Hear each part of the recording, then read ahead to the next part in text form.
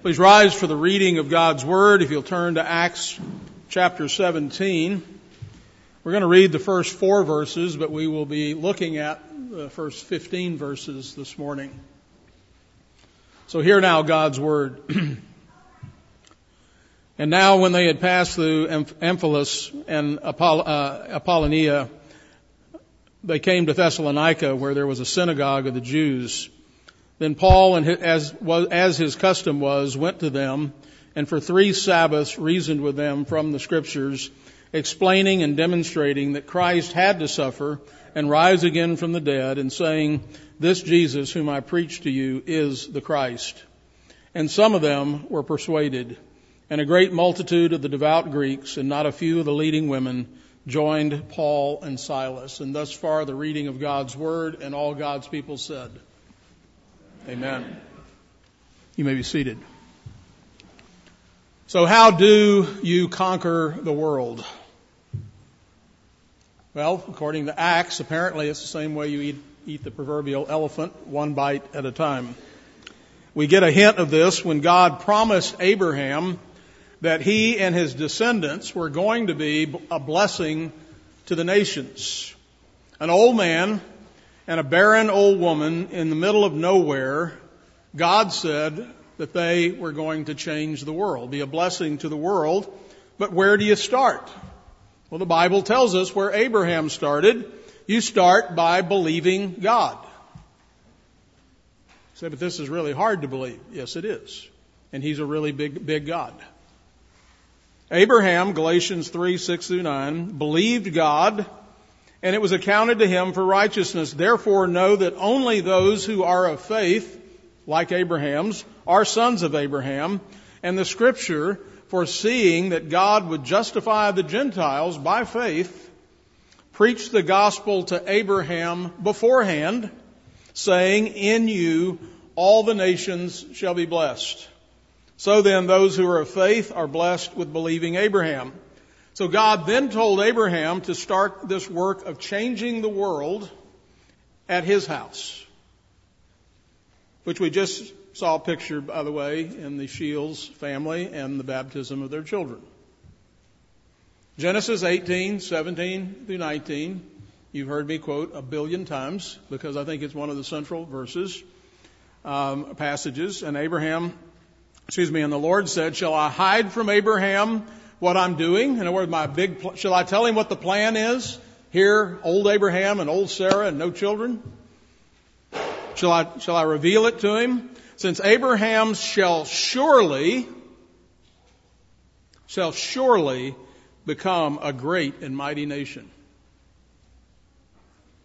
and all the nations of the earth shall be blessed in him. For I have known him in order that he may command his children and his household after him, that they keep the way of the Lord to do justice and righteousness. Why? So that the Lord may bring to Abraham what he has spoken to him. And so it began with the people that were in front of him for Abraham. His family, his community, and that's also how you and I get to change the world by the grace of God with your children, family, neighbors, town, etc. The book of Acts chronicles the unfolding of this very same story and promise, so that Jesus tells his disciples what? On the day of Pentecost. You shall receive power when the Holy Spirit has come upon you, and you shall be witnesses to me in Jerusalem, Judea, Samaria, and to the uttermost parts of the earth. Sounds like the Abrahamic promise, right? To the uttermost parts of the earth. You're going to bless all the nations. That's the gospel that was preached beforehand to Abraham. And then, page after page, city after city, the Word of God spreads, and we have already seen, and we're just now to chapter 17, and we have already seen thousands and thousands converted and many new churches planted. However, as the ancient promise of the gospel is fulfilled, as the light dispels encounters and dispels the darkness, evil men and women don't like it. And opposition begins to rise. And so in the book of Acts, we have seen threats and opposition from the Jews, for example, at Pisidian Antioch, and also, as in Philippi, we've seen pagan threats and opposition due to their concerns over their economic and political status quo.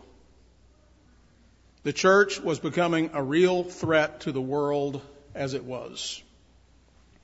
Jesus had told his disciples, the kingdom of heaven is like leaven, which a woman took and hid in three measures of meal till it was all leavened.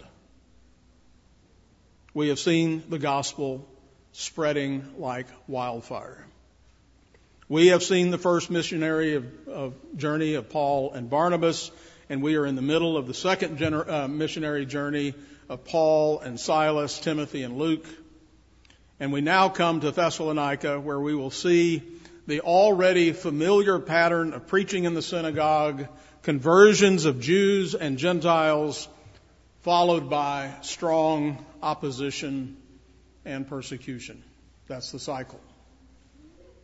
It's interesting, even if we trace out those persecutions where Paul gets run out of town, or others, even with Stephen, the first martyr, we see how God takes that and then uses it to spread it even further. So let's look again at verses 1 through 5. Now when they had passed through Amphipolis and Apollonia, they came to Thessalonica, where there was a synagogue of the Jews. Then Paul, as his custom was, went into them, and for 3 Sabbaths reasoned with them from the Scriptures, explaining and demonstrating that the Christ had to suffer and rise again from the dead, and saying, this Jesus whom I preach to you is the Christ. And some of them were persuaded, and a great multitude of the devout Greeks and not a few of the leading women joined Paul and Silas. But the Jews who were not persuaded became envious, took some of the evil men from the marketplace, and gathering a mob, set all the city in an uproar and attacked the house of Jason and sought to bring them out to the people. So in chapter 16, we ended with Paul and Silas having been released from prison in Philippi, stopping by Lydia's house, and then they departed. They headed out for Thessalonica, which, by the way, is about 100 miles away. This would be like traveling from here to Shreveport. I mentioned the distances between cities mainly to help us get a sense of both the strategic thinking of the Apostle Paul and what's going on as we see the gospel spread, but also it helps us get some sense of the enormous commitment and effort made to advance the gospel. They didn't just hop in their car and go. This was a lot of labor. So Thessalonica was the capital of the province of Macedonia, and had about 200,000 people. These men found a place to stay, and they got settled. And apparently, we would presume, based upon other things, that they set up shop to generate some income. We read about this, for example, in 1 Thessalonians chapter 2. So a letter that's written a few weeks after they leave Thessalonica. Paul writes back to them. And Luke doesn't mention it here, but in his first letter, he tells us that he and Silas labored and toiled night and day, that we might not be a burden to any of you. We preach to you the gospel of God. And so from Acts 18, we know that, for example, Paul worked with Priscilla and Aquila as a tent maker. So perhaps that's also what he did there. He carried his tools, found somebody to work with, or set up his own shop. As was their habit, Paul and Silas went into the local synagogue, and they did so, we're told, for 3 Sabbaths in a row. And in God's providence, and for a variety of reasons, including Caesar's expulsion of the Jews from the city of Rome in AD 49, Jews had been dispersed actually for several centuries, and now they resided in many parts of the Roman Empire, which means there were many synagogues, which, by the way, this was a gateway that God used to open up for the gospel to spread. So as those synagogues were being planted all those years ahead of time, God had a plan there as well. Since the Jews were grounded in the Scriptures, Paul set out to show them that the Scriptures actually the Old Testament taught, that the Messiah was going to be the servant of the Lord who would come, be rejected by men, pierced for their transgressions, chastened by God, pour out his soul to death, and bear the sins of his people. These missionaries, again, are following the very pattern of what Jesus himself taught during his public ministry. That is, from Luke 9:22, the Son of Man must suffer many things, be rejected by the elders and chief priests and scribes, and be killed, and be raised the third day. That's what Jesus had taught. You'll recall that as we started this series of sermons, we actually began in the last chapter of Luke, in Luke 24, where Jesus, after his resurrection, on the road to Emmaus, there were two disciples, and he appears to them, and he said to them, "O foolish ones, and slow of heart to believe in all that the prophets have spoken. Ought not the Christ to have suffered these things and to enter into his glory?" And beginning at Moses and all of the prophets, in other words, the whole Old Testament, he expounded to them in all the Scriptures the things concerning himself. It's been there all along. So this is the argument that Paul is making in the synagogues. Let's open our Bibles. Let's look. I'll show you what God had said previously. He said, this is what's going to happen. And Paul said, in fact, it has happened. He was demonstrating that the Christ had to suffer and rise again from the dead. It had to happen. N.T. Wright observed in reference to the sufferings of Jesus, he said, one way or another, this forms an important part of his explanation to the Jews, since the fact that the crucified Messiah is the major roadblock in the way of any devout Jew believing that Jesus was or could be God's anointed. How could God allow such a thing? How could God be honored thereby? And how could God do through such a Messiah the messianic work of bringing peace and justice to the world and the rebuilding of the temple? They had a different kind of expectation about what the Messiah was going to do. And Wright continues, it was a matter of the entire plan of God, the whole sweep of the narrative, the whole of the Old Testament story, if you will. The story of Israel going into the dark tunnel of slavery in Egypt only to be rescued at the Passover, of David fleeing from Absalom only to be reinstalled after the great victory, of Jerusalem being destroyed and the nation carried away captive to Babylon only to be brought back and rebuilt after a tribulation that everyone thought would be final. In other words, of a story whose main themes were all about suffering and vindication, disaster and reversal, death and resurrection. From there, it was only a short step to the conclusion. If that's how the story works, and if that's what the messianic prophecies are shaped by, it really does appear that this Jesus, crucified and risen, is truly the Messiah. After presenting his case from the Scriptures, Paul then declared, this Jesus, whom I preach to you, is the Messiah. The Greek word for demonstrating literally means to place beside, which likely refers to Paul's argument, which he took the prophecies and then their fulfillment in Jesus.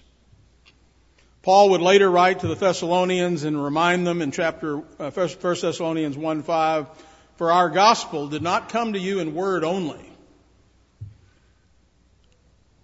but also in power and in the Holy Spirit. So God is attending this preaching. As a result, we're told many believed. A great multitude of the devout Greeks and not a few of the leading women. And I wanted us to note here how often women play a prominent role in the Bible. In addition to their critical role in the Gospels, we've already seen in the book of Acts Mary, who was the mother of John Mark, who provided her home as the place for the church in Jerusalem to meet. We have seen Lydia, a prominent businesswoman in Philippi. She opens her home to the disciples as well. And now we see more leading women converted to Christ.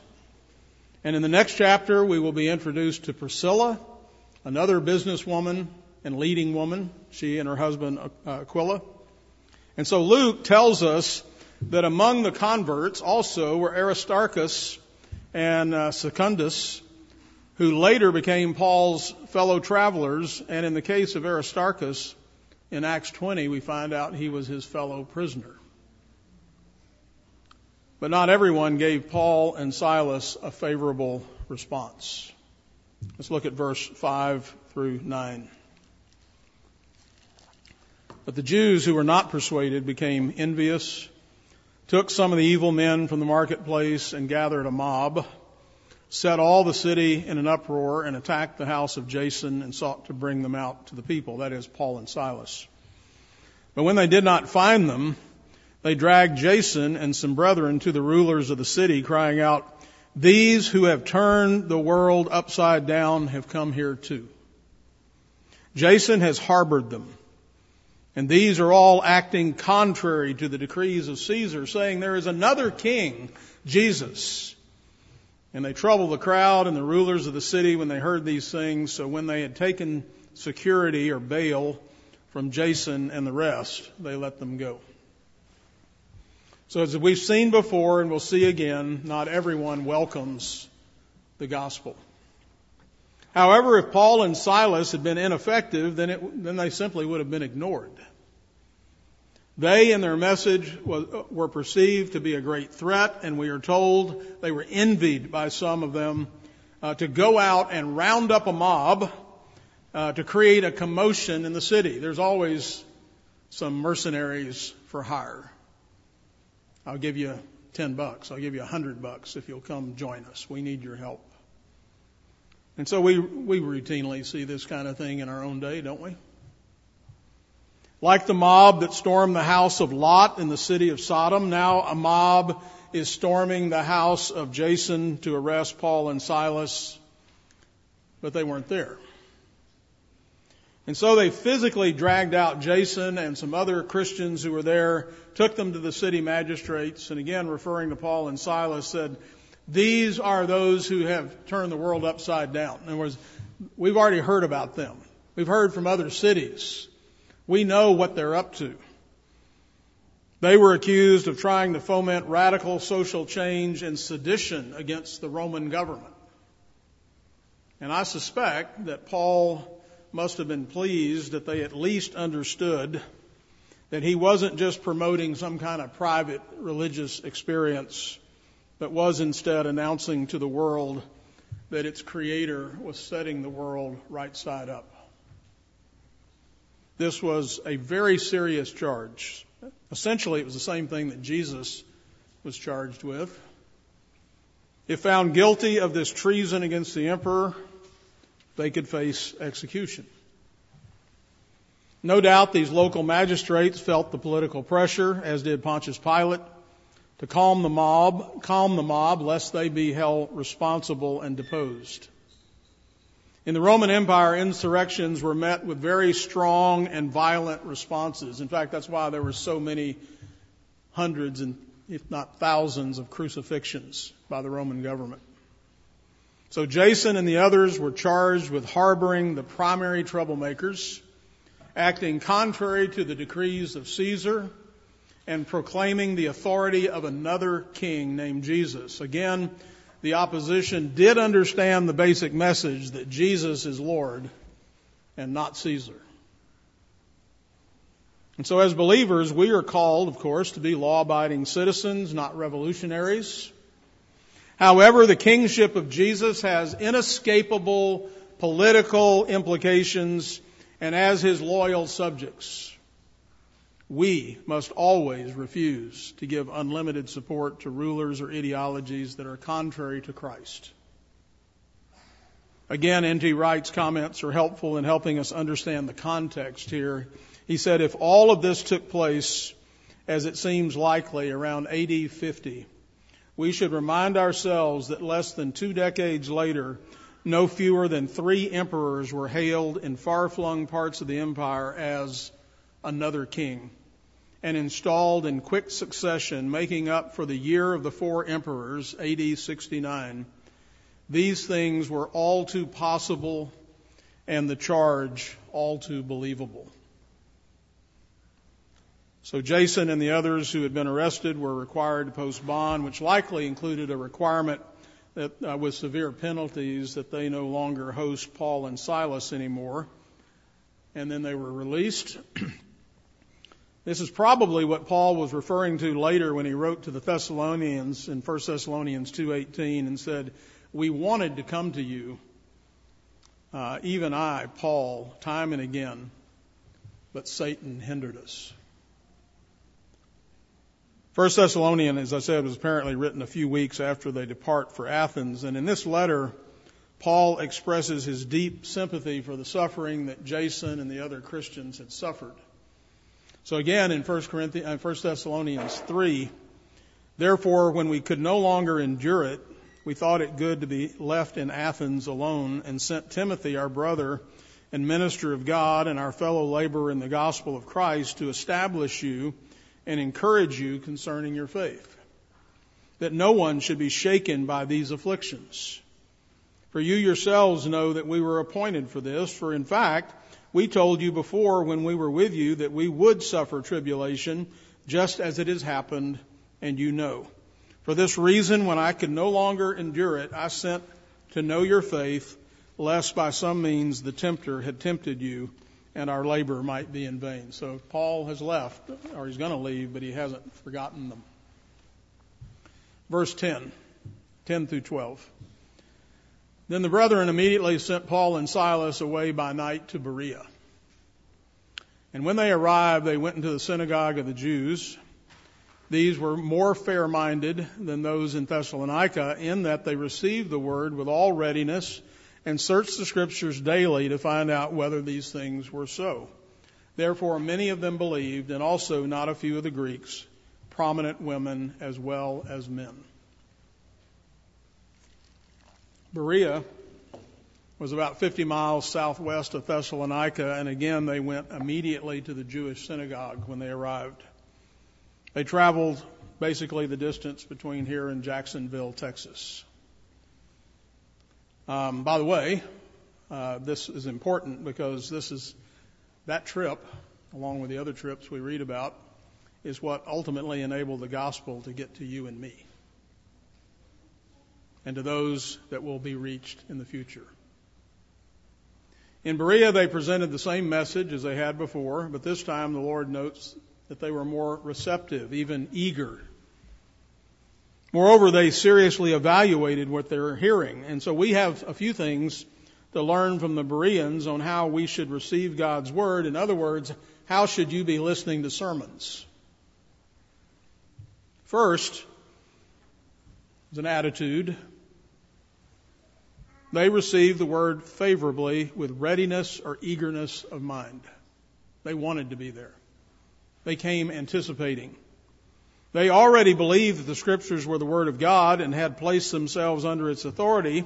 And let me say to you, that issue right there has to be settled first and foremost at the very beginning. Whatever God's Word says is true. Whether I like it or don't like it, whether I agree with it or disagree with it, it's now my task as a follower of Jesus to understand it so that I can believe it and follow it. We don't sit in judgment of God. He sits in judgment of us. Our imperfect thinking must conform to His perfect way of thinking. So when we come to hear the Word preached, we must come sincerely, we must come with enthusiasm and anticipation. They believed, the Bereans believed, it was both important and needful, that is, the Word. There was no half-hearted listening. They really wanted to be there. They really wanted to hear what was said. And I ask you, is that how you come on the Lord's Day to hear God's Word? My friend Ben House once told me that when he taught in high school, taught students American history section on the Puritans, one day he would come in and he said, I want to describe a group of people and their meeting and how many people would then gather and sit on hard benches for several hours, 3 or 4 hours, with no heat, no air condition. And then he asked the students how they would like to do that. And he said the students would moan. And then he would tell them, well, I was describing a football game. Oh. So it turns out our perspective and our attitude makes a significant difference, how we approach something. Second, it not only came with enthusiasm, but says they examined what was said. These folks didn't swallow whole. They wanted to chew and ruminate first. They were willing to do some research. They were willing to check things out. And this wasn't so easy in what we would call the olden days. It's likely that few, if any, of the Bereans had personal copies of the Bible. Therefore, they would have had to consult the copies that were in the synagogue. Perhaps it says they did it daily, so maybe it was on their lunch break or before work or after. Luke is letting us know that their concern was not so much about the personality or rhetorical style of the preacher as it was the content of his message. And while the apostle Paul was more than capable, we have some indication that at least on some occasions it took some real effort to hang in there with the apostle Paul. So do you recall the story of Eutychus in Acts 20? Now on the first day of the week, when the disciples came together to break bread, Paul, ready to depart the next day, spoke to them and continued his message until midnight. There were many lamps in the upper room where they were gathered together, and in a window sat a certain young man named Eutychus who was sinking into a deep sleep. I have seen that look on some of your faces. He was overcome by sleep. And as Paul continued speaking, he fell down from the third story and was taken up dead. And we know the rest of the story. Paul brings him back. But now the opposite of this problem continues to be a temptation as well. Paul will warn Pastor Timothy in 2 Timothy at Ephesus, for the time will come when they will not endure sound doctrine, but according to their own desires, because they have itching ears, will heap up for themselves teachers, and they will turn their ears away from the truth and turn aside to fables. That's the problem on the other side. And then the Lord himself spoke to the prophet Ezekiel, and there's this other problem kind of in the middle. So God says to Ezekiel, as for you, son of man, the children of your people are talking about you beside the walls and in the doors of the houses, and they speak to one another, everyone saying to his brother, about the preacher here, the prophet, please come and hear what the word is that comes from the Lord. So they come to you as my people do, and they sit before you as my people, and they hear your words, and they do not do them. For with their mouth they show much love, but their hearts pursue their own gain.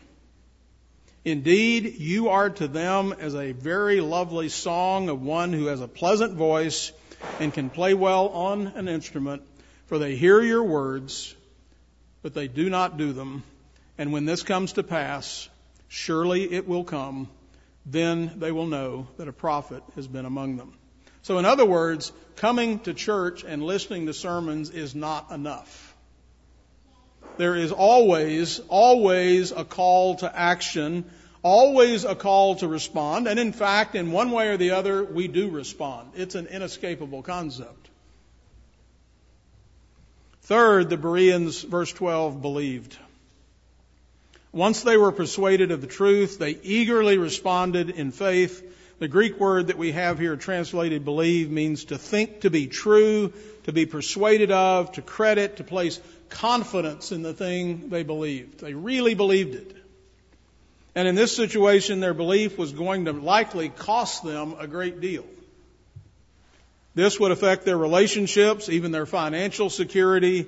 This will have political fallout.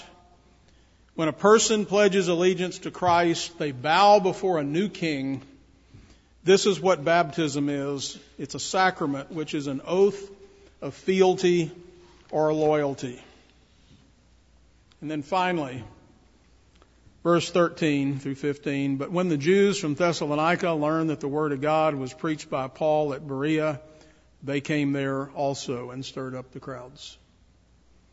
Then immediately the brethren sent Paul away to go to the sea, but both Silas and Timothy remained there. So those who conducted Paul brought him to Athens, and receiving a command for Silas and Timothy to come to him with all speed, they departed. So he leaves Timothy and Silas behind to minister there to the Thessalonican Christians, and he gets out of town. They're coming after him. Here we go again. So a group from Thessalonica traveled 50 miles to get to Berea. That's where he's getting tossed out of now. And they ginned up a bunch of folks to create a ruckus. In a broken world, if there is no crowd being stirred up by what we're saying and doing, then it's likely we are not saying or doing what needs to be said and done. We are not called to be nice. We are called to speak the truth in love. And when we do, it will often be misrepresented as hate. Remember, there are people who call evil good and good evil. But telling the truth about a person's lost condition and his need of repentance and his need of a Savior is both true and loving. The world defines love as you approving of whatever it is they want to do. And if you don't approve of that, then you hate them. But you don't love your children that way by giving them everything they want. At least I hope you don't. But rather you give them what they need. You often give them what they want. But you also often give them what they need and they don't want it. They don't want to go to bed. They don't want to eat that. They don't want to obey you. You see, the world has been upside down since the fall. The gospel is turning it right side up. This cannot be done without shaking things up, without mobs reacting. And we have had a very small taste of this, for example, when we've done, this is really minor in many ways, when we as a congregation have stood year after year out on North Street in October for the Life Chain. And you've all experienced it. We have received honks and waves and thumbs up and approval and blessing. But we have also received the middle finger of outrage and anger. But we know what the Apostle Paul knows, and it's always kind of subtly mentioned in Acts, almost matter-of-factly, and some believed. The Holy Spirit's at work. There were people who were out on North Street on that day when we're standing there for 1 hour, who are driving by, who have a big decision to make, who were raised in the church, who know that what's going on is wrong, and now they've been reminded and pricked. And lives are being saved. And people are being called back to what they've heard. There are things going on that the Holy Spirit is doing that we don't see.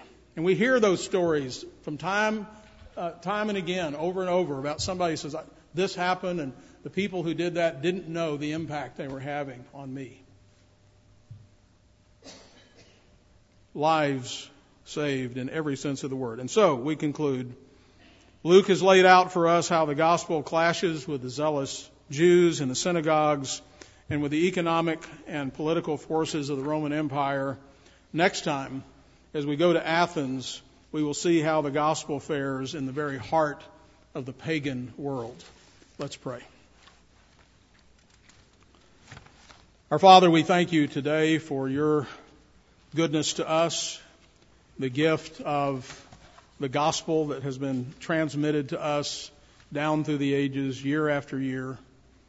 And so, Father, we pray that you would help us to delight in the good news of this story, to be encouraged by it, to see how you took on the Roman Empire, took on the religious establishment, took on the pagan world with the good news that Jesus Christ is King of Kings and Lord of Lords, and he still is.